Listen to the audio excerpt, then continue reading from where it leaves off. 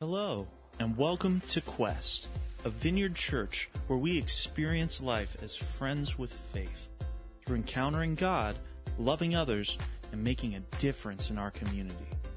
If you're new, there will be information at the end of this podcast where you can plug into Quest in person or online. Now let's dive into this week's teaching. Well, good morning, Quest. My name is Shelley. I'm the family life pastor here, and I just want to welcome you this morning. We're continuing our series, The Backyard Gospel, and today we're going to talk a little bit about the story of the Good Samaritan. And one of the things that I think is really special about this particular series that we're doing is it really starts to spell out a lot of the mission that we have here at Quest. If you're newer to Quest, you saw probably on your way coming into the auditorium above it said, relationships are the mission. And that can be maybe a little bit confusing, maybe a little bit understated, but I want to talk just briefly about that so that you understand what we mean by that. We think that the first relationship that we believe is so important and priority is our relationship with God. We think it's undeniable that we were created by an intelligent designer, and we want people to find relationship and experience relationship with Him. So that's the priority. The second thing is we know that you have many relationships that are a part of your life that are just built into the things that you're doing, whether it's through marriage or children that you care for or parents or those kinds of things. And we want to help support those relationships because for them to be successful, they need to be healthy. And as a church, we want to provide resources to your family so that you can have meaningful, fulfilling, healthy relationships at the home. And then the third area of relationships that we see are the ones with our neighbors. And that's really what we're going to dig into today. Who are our neighbors? How do we care for those people? How do we share the love of God with those people? And we think that as a church, it's such an important thing for us to be going outside of the doors of our church and loving the people that are in our community, that we live next to, that we work with, that serve us at restaurants and all those different relationships. And so we want to talk about that. We want to talk about how do we have normal and conversational relationships about faith and how do we love others in the midst of those. And so we're going to dig in today. We're going to be in Luke chapter 10. So if you have your Bibles, I want to encourage you to open up to the 10th chapter of Luke, and we're going to get there in a minute. This is why I think this is so important to me, this whole series. I was recently at a gathering of friends. They were over at my house. It was just a bunch of guys, and we were on my back deck, and we're just talking and laughing and telling jokes and, just being friends, being guys too. So we were doing guy stuff, a little bit of laughing and scratching and farting probably, and just having a good time. But as the conversation went on, it got a little bit serious. And one of the guys who was there, he doesn't attend our church. We invited him to come. He's one of my neighbors, and he started talking about some of the things that were going on in his life. And I was so proud of my friends, some of them who attend here, how they were so caring in the midst of this moment. Willing to share their faith and in a natural way, a conversational way to support this friend of mine and pray for him and care for him. And I thought this is exactly what I want all of our church to be doing. And I know that many of you are already doing it. I'm so thankful that we have such a beautiful church community that can do that. But I just want to challenge us as a church to be thinking about how do we get ourselves into these places with people, these relationships with people where we can talk about our faith in a really conversational and friendly way and have fun doing it. And so today is going to be a little bit of a challenge. And I say that not only like me challenging you, it's challenging me too. And so please don't feel like I'm wagging my finger at you today because I'm speaking to myself too. So, well, let's start off here as we get into this story, the 10th chapter. Now, this is the story of the Good Samaritan. Many of you are familiar with it. In fact, it's almost it's like everyday vernacular for our country, for the world in a lot of ways. Almost every single news outlet has a Good Samaritan section in their news. You guys have seen tons of these stories, but I think as it's become so ubiquitous, the story of the Good Samaritan, that honestly it's lost some of its power. And Jesus, as he was telling this story to his disciples and to the people that were listening to him, there were some things that he really wanted to share. And I think we've lost some of that. So today, I want to dig in a little bit to the context of the story and talk about how it applies to us in our lives. And so we're going to be starting in verse 25, and we're going to read through verse 37. So if you will read along with me, the words are on the screen, but I always encourage you, if you have your Bibles, to underline stuff, to write questions, to make notes in your margins so that you can remember this later on. And because I think there's some really powerful stuff for us here. So Luke chapter 10, starting in verse 25. On one occasion, an expert in the law stood up to test Jesus.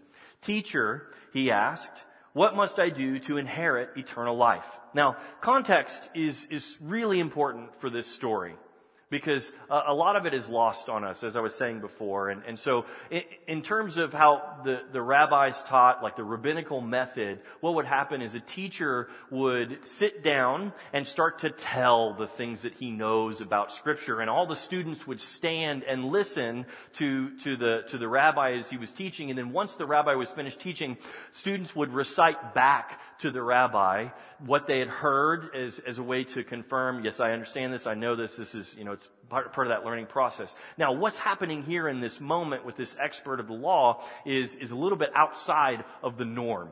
In fact, what this lawyer was doing was challenging Jesus, was tricking him, and so this was a little bit different moment. Okay, so he stands up to test Jesus, and this is how Jesus responds in verse 26.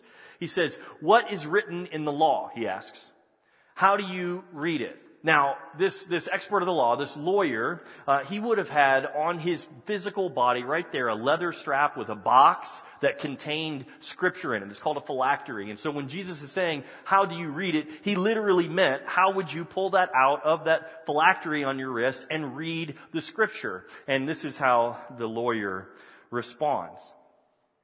He says, verse 27, "Love the Lord your God with all of your heart, with all of your soul, and with all of your strength, and with all of your mind, and love your neighbor as yourself."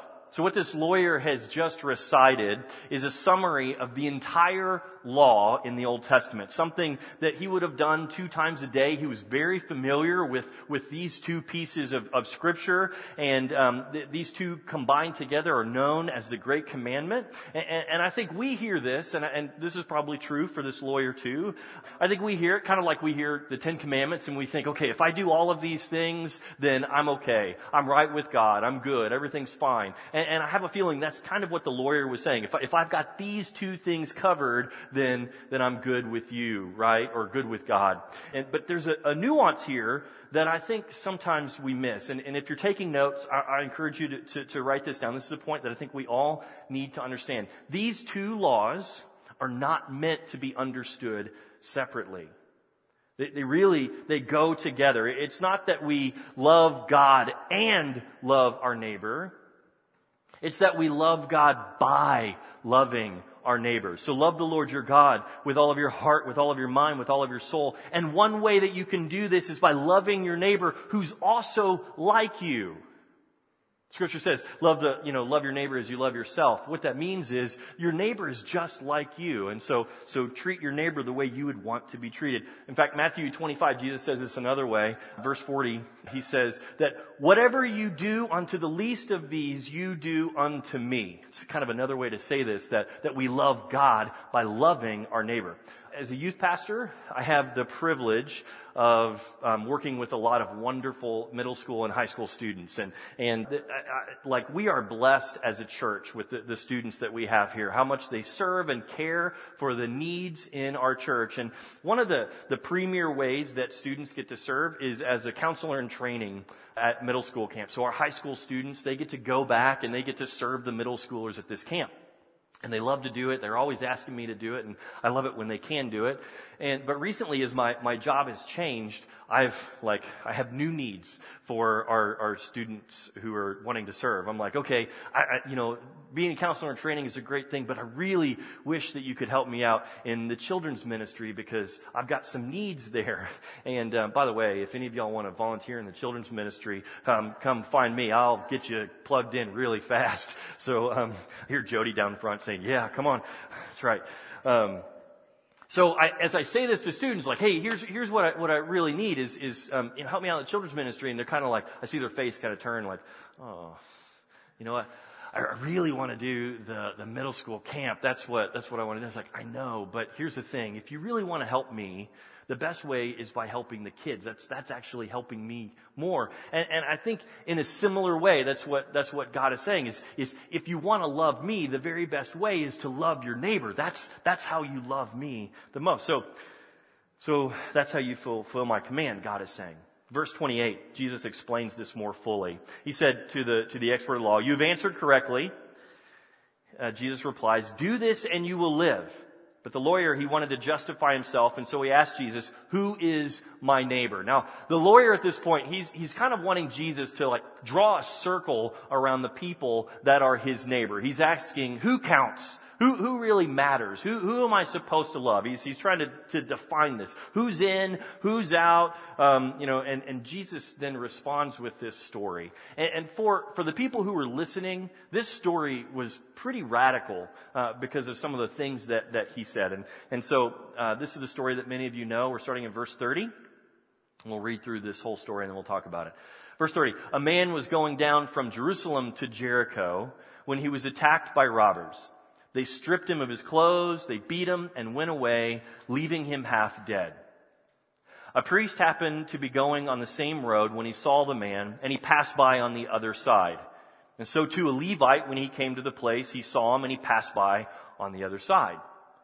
But a Samaritan, as he traveled, came where the man was. And when he saw him, he took pity on him, and when he went to him and bandaged his wounds, pouring on oil and wine. And then he put the man on his own donkey, brought him to an inn, and took care of him. And the next day he took out 2 denarii, gave them to the innkeeper. "Look after him," he said, "and when I return, I will reimburse you for any extra expense that you may have." "Which of these 3, Jesus asked, do you think was a neighbor to the man who fell into the hands of the robbers?"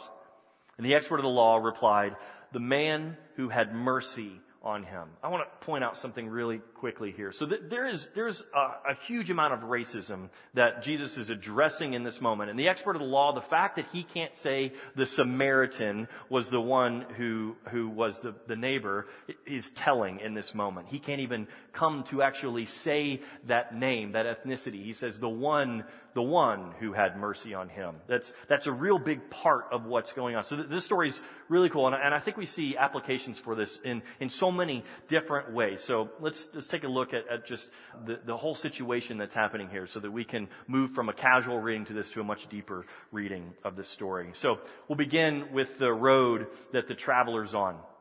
This road from Jerusalem, which is in the high country, that goes to Jericho, which is in the low country, is known as the Bloody Pass. I've got a picture of it here so you can kind of see how treacherous this road was. It was very steep. It was about 18 miles long, and over the course of those 18 miles, the descent was about a half a mile down.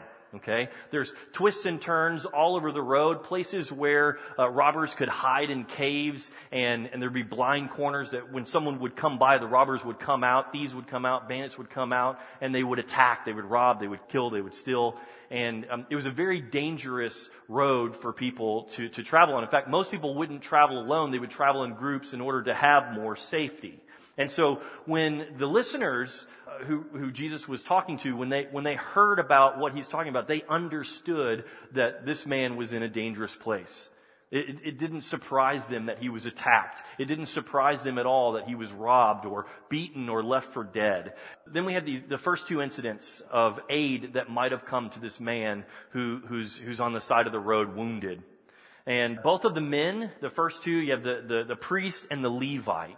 And both of these are religious men. They're pious. They were the obvious choices for the heroes in this story. If there was someone that was going to do the right thing, you would think it was the priest. And if it's not going to be the priest, then it's going to be the Levite, okay? These were men who were on their way to Jerusalem to go work in the temple. They were on their way to go do the welfare work of the temple, which often was collecting tithes and food and different things so that they could pass it out to the people in Jerusalem who had need. You'd think that the fact that they're going to do these things at the temple, that as they came across this person who had need, that they would help him, right? But they chose not to.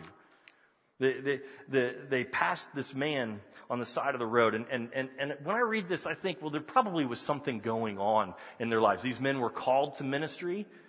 They were born into families that were of service to God. And so I imagine as a pastor that they probably are a little bit disillusioned. Maybe some of the work that they're doing is frustrating. And so they're kind of like, I just want to, just one less thing to deal with is so much nicer. I don't want to speculate, but, they walked by.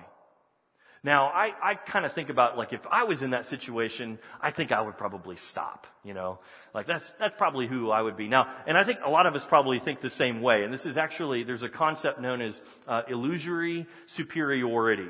And this is where we think of ourselves more highly than we think of the people that are around us, right? We do it at work. We do it in all kinds of places, like our neighbors. We look at them and we say, I'm a little bit better than you. I'm a little bit smarter than you. I have better intentions than you, right? In fact, there's a psychologist at Cornell who studied this effect. His name is David Dunning. And he says this. He says, we judge others based on external traits and circumstances, but we judge ourselves based on our intention, our effort, our desire, and our agency. Right? And I think this is true. I mean, we look around, we're like, I would do the right thing. I'm not sure you would, but I know I would. Even though we probably, I don't know. But I want us to take a moment this morning and actually fairly assess for ourselves how we might really handle this situation. Do we pass by the person on the side of the street who's asking for money? Or do we come up with some kind of excuse as to why that's not a good use of our money because they're going to go get drugs or buy alcohol or something else? They're not going to use it for food. Do we come up with those excuses, that rationale for why it's better for us not to help them? Or when we see someone stranded on the side of the highway and we're driving by and we're like, I could pull over and maybe help them, but maybe it's not safe. That's not a good place. There's probably better places to pull over, and I can't believe they broke down there. I mean, come on, And so, we say, this probably isn't a good time. I've got my kids in the car. I don't really have tools to help them, and so we create these excuses, right, for why we go on. Okay, now this is not me wagging my finger because I have driven past many people stranded on the side of the road before. This is all my experience. Okay, so I'm looking at some of you like, why are you being so convicting, Jeremy? Speaking to myself is what I'm saying. Okay, so when we look at the priest and the Levite, when we're here, the text doesn't talk about the constraints that were actually on their lives. I know that there's a reality for them that if this man was actually dead, and they didn't know if he was dead, that he was wounded, he could have been dead. If they had touched this man, that would rule them unclean. They couldn't do the duties that they've been called to do at the temple. They'd have to wait for a week at least to be clarified clean. And so, by passing this man, ultimately their excuse is, well, I've got more work to do at the temple that's going to help more people. So maybe it's justified. I don't want to say what their excuse is. In fact, the text doesn't say it either, so it's not good for us to speculate. But the reality is that there are tons of things that we can come up with, that they possibly came up with to create an excuse as to why they didn't help. And the point is this. Anytime we have an opportunity to help someone, there will always be complications for us to consider. There's going to be excuses for us that would make it better for us to pass a person on the side of the road rather than helping them. They're always going to be there. The priest found them. The Levite found them. The question for us is, are we going to find them? Are we going to let those excuses keep us from helping someone? Now, in this story, this is an interesting thing because as Jesus is setting up this story, he talks first, of course, about the priest and then the Levite. Now, within the temple structure, there was this hierarchy of people. The priest was kind of the top echelon there, and then under him was the Levite.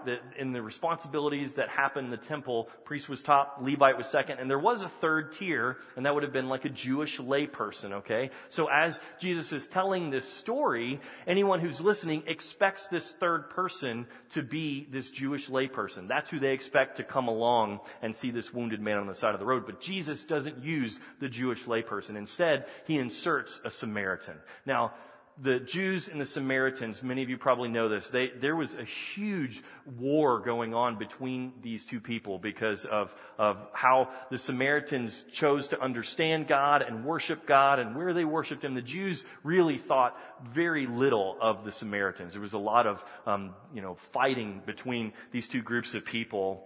And so, for the Samaritan to show up in this story, for Jesus to even use him as an example, the people who were listening, it would have been offensive to them to hear this. He is the ultimate non-neighbor in this story, okay? And so people who are listening to Jesus tell this story, there's this moment when they're probably like, whoa, I can't believe that you would bring a Samaritan into this story. And it wasn't the fact that his race, that's not really what separated him from the priest or the Levite. The difference was actually how he acted. And this is really important for us today. Because the priest and the Levite, they chose to go out of their way to go around this wounded man.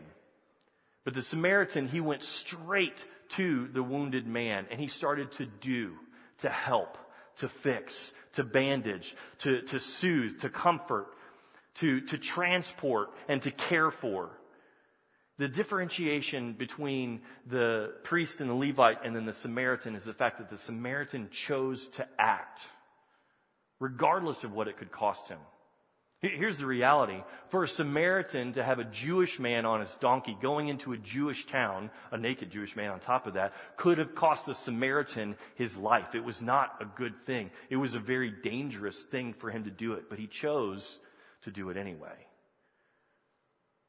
He knew what it could cost him. Not only the resources that he invested in this man, but even just the challenge of how people would perceive him when he went into Jerusalem. So here's this Samaritan. And I think it's amazing because as this lawyer's talking to Jesus and he asks this question, who is my neighbor? Jesus never answers his question, does he? Instead, he flips it upside down and he poses this question back to the man. Which of these three was a neighbor to the man? Now John MacArthur, he said, instead of asking who qualifies to be your neighbor, let's talk about the quality in which you love. If you're even asking the question of who qualifies for my love, then you can't fulfill the commandment that God has given to you. It's not about who qualifies. It's about the character of your love. So the question for any of us who want to honor Jesus at His Word, the question for any of us who want to join in with Quest in this mission of relationships, going out beyond the doors of this church, the question is how do I love others with quality? Now here's a few thoughts that have helped me in this endeavor. And once again, I want to be really clear here. I believe in this because I think that we are all surrounded by people who desperately need to understand the love and the care and the ministry of God. How wonderful it is as I've seen families transformed and changed and supported by having a relationship with God and having a relationship with people who follow God. It's really beautiful to look around this church and see the support and the care that people have for us. I've seen it wildly in the last couple of weeks, and it's really powerful, and I love our church because of it. In fact, when Alexis and I joined this church 10 years ago, we said we are committed to make this place a place where we're going to serve. We're going to care. We want to raise our kids with people that we love and that we can support. And so we dove in real fast to serving. And I'm not trying to pat us on the back. There's actually, there's a point here that I want to make. As we led Bible studies and small groups and cared for others who were having need, it changed real fast for us. Like that was a very natural thing for us to do. But then once we had Lofton, which was pretty quick once we joined the church here. Once we had Lofton, then we had Lillian, and then we had Lorelei, and we had some health stuff that happened, and we watched as the church started to support us, and it was a really humbling experience. We did not understand how to receive care. In fact, it changed the way that we understood relationships. Up until that point, we thought of relationships as something that we could accomplish. It truly was a mission, and that was an unhealthy view of how relationships should work. Relationships ultimately should be a give and take, where we certainly help others, we serve others, we care for others, but they also get to pour back into our lives, and we get to experience that kindness and that care, and quite frankly, we get to experience it with humility, and that was such a beautiful thing. And this church is so good at it. I'm so proud of our church. I think that what we're doing here is amazing. And if you are new to Quest, and you don't have those relationships, I want to encourage you so deeply to find me or some other staff after the service and say, how can I find these relationships? Because this is what makes all of this worth it, is when we walk down this faith journey with other people who can pray for us, who can care for us, who we can do that same thing with. And so if you're looking for something like that, let me tell you, this is the place to find it, first of all. But second, I want to help you find those relationships. So, sorry, that was just a little bit of a plug. I'm really proud of us. I think we're great. But here's the thing. To get into those relationships and have them really matter, it takes a level of commitment between the people who are in it, right? We have to be willing to go deep in relationships and willing to share of ourselves in ways that are uncomfortable. Some of you know this about me, because you've been to my home, and it's hard. You guys will know this, most of you. It's really hard to keep a house clean when you have 3 children under the age of 8, right? Yeah, and it's really hard.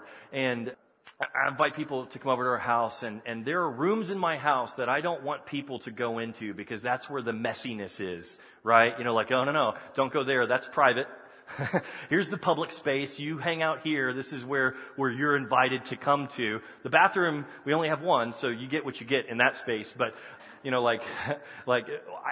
there's this like separation that I have. And quite frankly, I'm going to be really honest here. I have this in my spiritual life too, where publicly, the places where everything is shiny and happy, I'm really good to let people see that. But there are also some spaces that I like to keep private because I'm not really comfortable sharing some of my doubts and frustrations and confusion. But the reality is, in life with relationships where we want to do them well, we have to be willing to open up those private spaces and go and let people experience those with us. We have to share those places with other people in order for it to be meaningful and real and transformative. Okay? I had a friend that invited me over to his house for dinner. This was a while back, and this is the first time I ever experienced this, and I was really taken aback. In fact, I was embarrassed for him in some of these moments. So he invited me over, and I'd never been to his house before, and he was showing me all the different spaces in his house. And I mean every space, all the closets, all the bathrooms, the laundry rooms, storage rooms, all those kinds of stuff, and they were not clean. He also had 3 children under 8, and as he's showing me, he's like, "Here, I'll show you our master bedroom, and here's the closet." And I'm like, "Whoa, you got dirty clothes everywhere." That's not for me to see. Go into the bathroom, there's makeup and everything all over the counter, and I'm thinking, what are you doing? I'm embarrassed for you. Why are you showing me this? But as I was reflecting on it later, I thought, that was so significant because he wasn't ashamed of who he was. And it allowed me to know him on a much deeper level and to get real with him. And I think that's what we have to do in relationships with others, is we have to allow ourselves to be vulnerable, even when it's uncomfortable. So this is probably the biggest challenge that I'm going to talk about today, and I want to ask you a question about. So we have great relationships. I think this church is doing it really well, but I want to challenge you guys with this intentionality of relationships. And we're talking about our neighbor. We're essentially looking at it from the perspective of the lawyer, like who is our neighbor? Now, when the lawyer asked that, he was ultimately trying to confine Jesus to talk about who's in and who's out, right? But Jesus ultimately was saying, no, everyone is your neighbor. And even the outcasts, the social pariahs, those people are your neighbors. And so what I want us to think about is how are we intentionally seeking out the relationships in our lives in the spaces that we're not really, aren't normal relationships. Of course, we have our family relationships, right? We have our neighborhood relationships. We have our the activities that our kids are in. Those relationships are normal and natural for us. But where are those places where we have other relationships that are uncommon? And are we intentionally thinking about those people as our neighbors who should and could experience the power and the work of God in their lives through us? After all, that's what we're called to. I've found that in my own life, when I think about this and I'm intentional about it, my faith grows. It's challenging, but my faith grows. And I would say that for you, if you're looking for a way to grow your faith, then think about those places where you have uncommon, unnatural relationships. And think about sharing the love of God in those places. I have a friend that I see about twice a month. He's my barber. You may not believe me that I see him about twice a month when you look at my hair, but I do. And I call him my friend because we have a pretty open relationship. When I sit in his chair, we talk about stuff. He knows I'm a pastor here. I've invited him to come to Quest before. He's never taken me up on it. But, we've talked about some of the things in his life and my life that are difficult. And I've sat in his chair when he was opening up about some of the struggles that he and his wife were having. I've shared some of my life with him, and it was interesting because there was this moment when this was a couple of months ago, and he started to share. He said, "Hey, Jeremy, I want to tell you something. I started going to church recently, and I recommitted my life to Christ." And I was floored. I was like, "Wow, how awesome it is that this guy who, technically we're strangers. We really don't know each other very well, but he's comfortable enough to share with me this really significant moment in his life." And I'm not saying this to brag at all. I'm using as an example about how do we find these uncommon relationships in our lives where we can be vulnerable and real and authentic with those people and have natural conversations about our faith. I have another one. This is kind of a funny story. I regularly, throughout the month, I'll go to this restaurant, usually on Tuesdays at lunch, and I try and sit in the same section so that I can get the same waitress, and we have a relationship happening. This is, if you're wondering why I'm a little overweight, is because I eat at Roosters about once a week, and I'm doing it all for the glory of God. Okay, so it's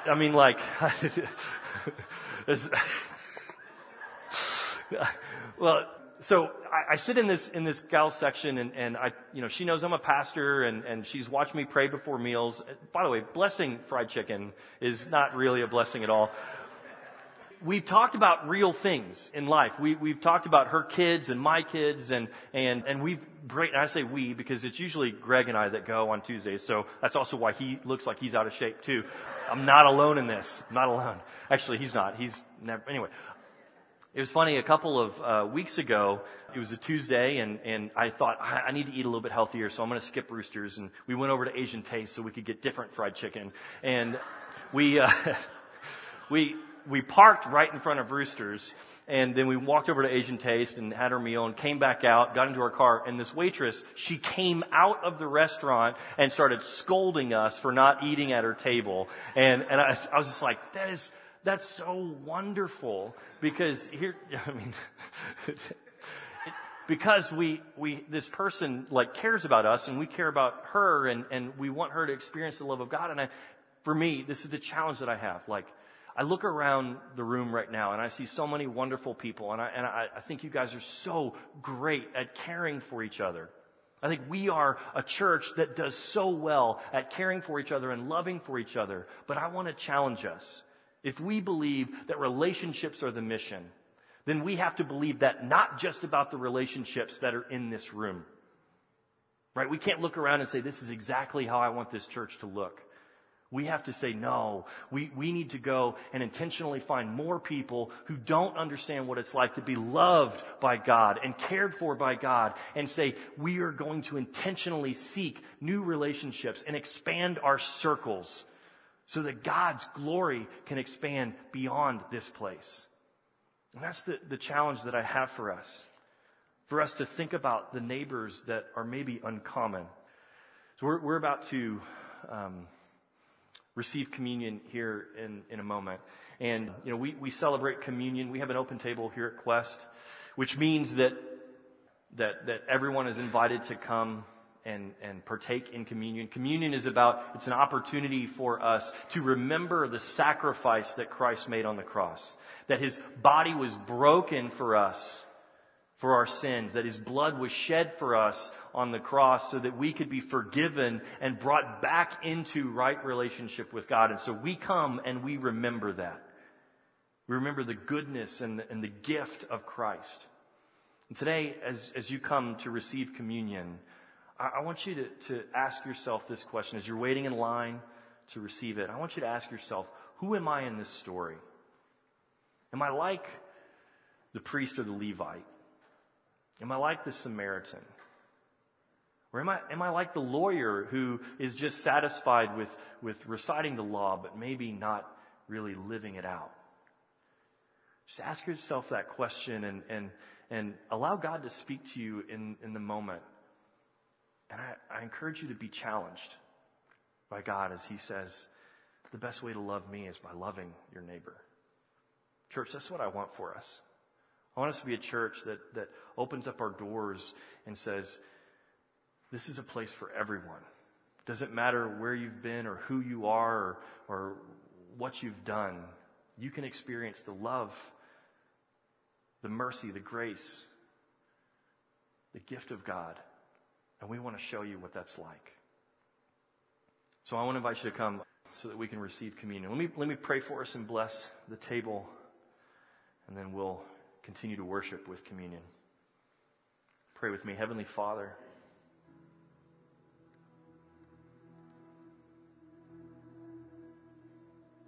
we thank you so much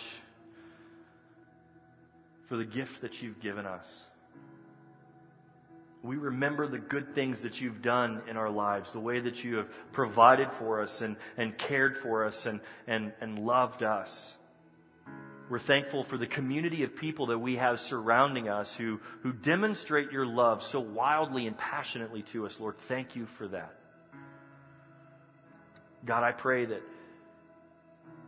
that we would be people who want to open the doors wide to this place and intentionally expand our circles to invite new neighbors in.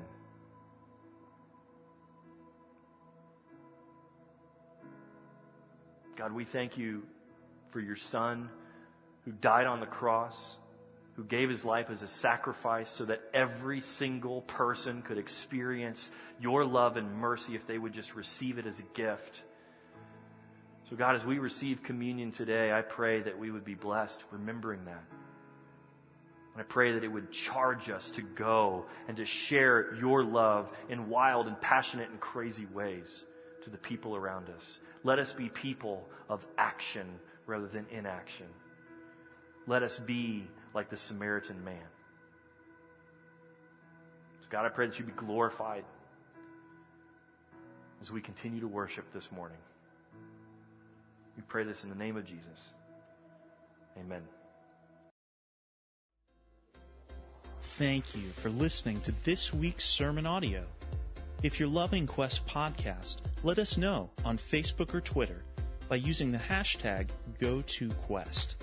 For more information on Quest, who we are, and what God is doing here, or if you would like to help support Quest financially, please visit us at gotoquest.org. That's GOTO Quest.org. Thanks for listening.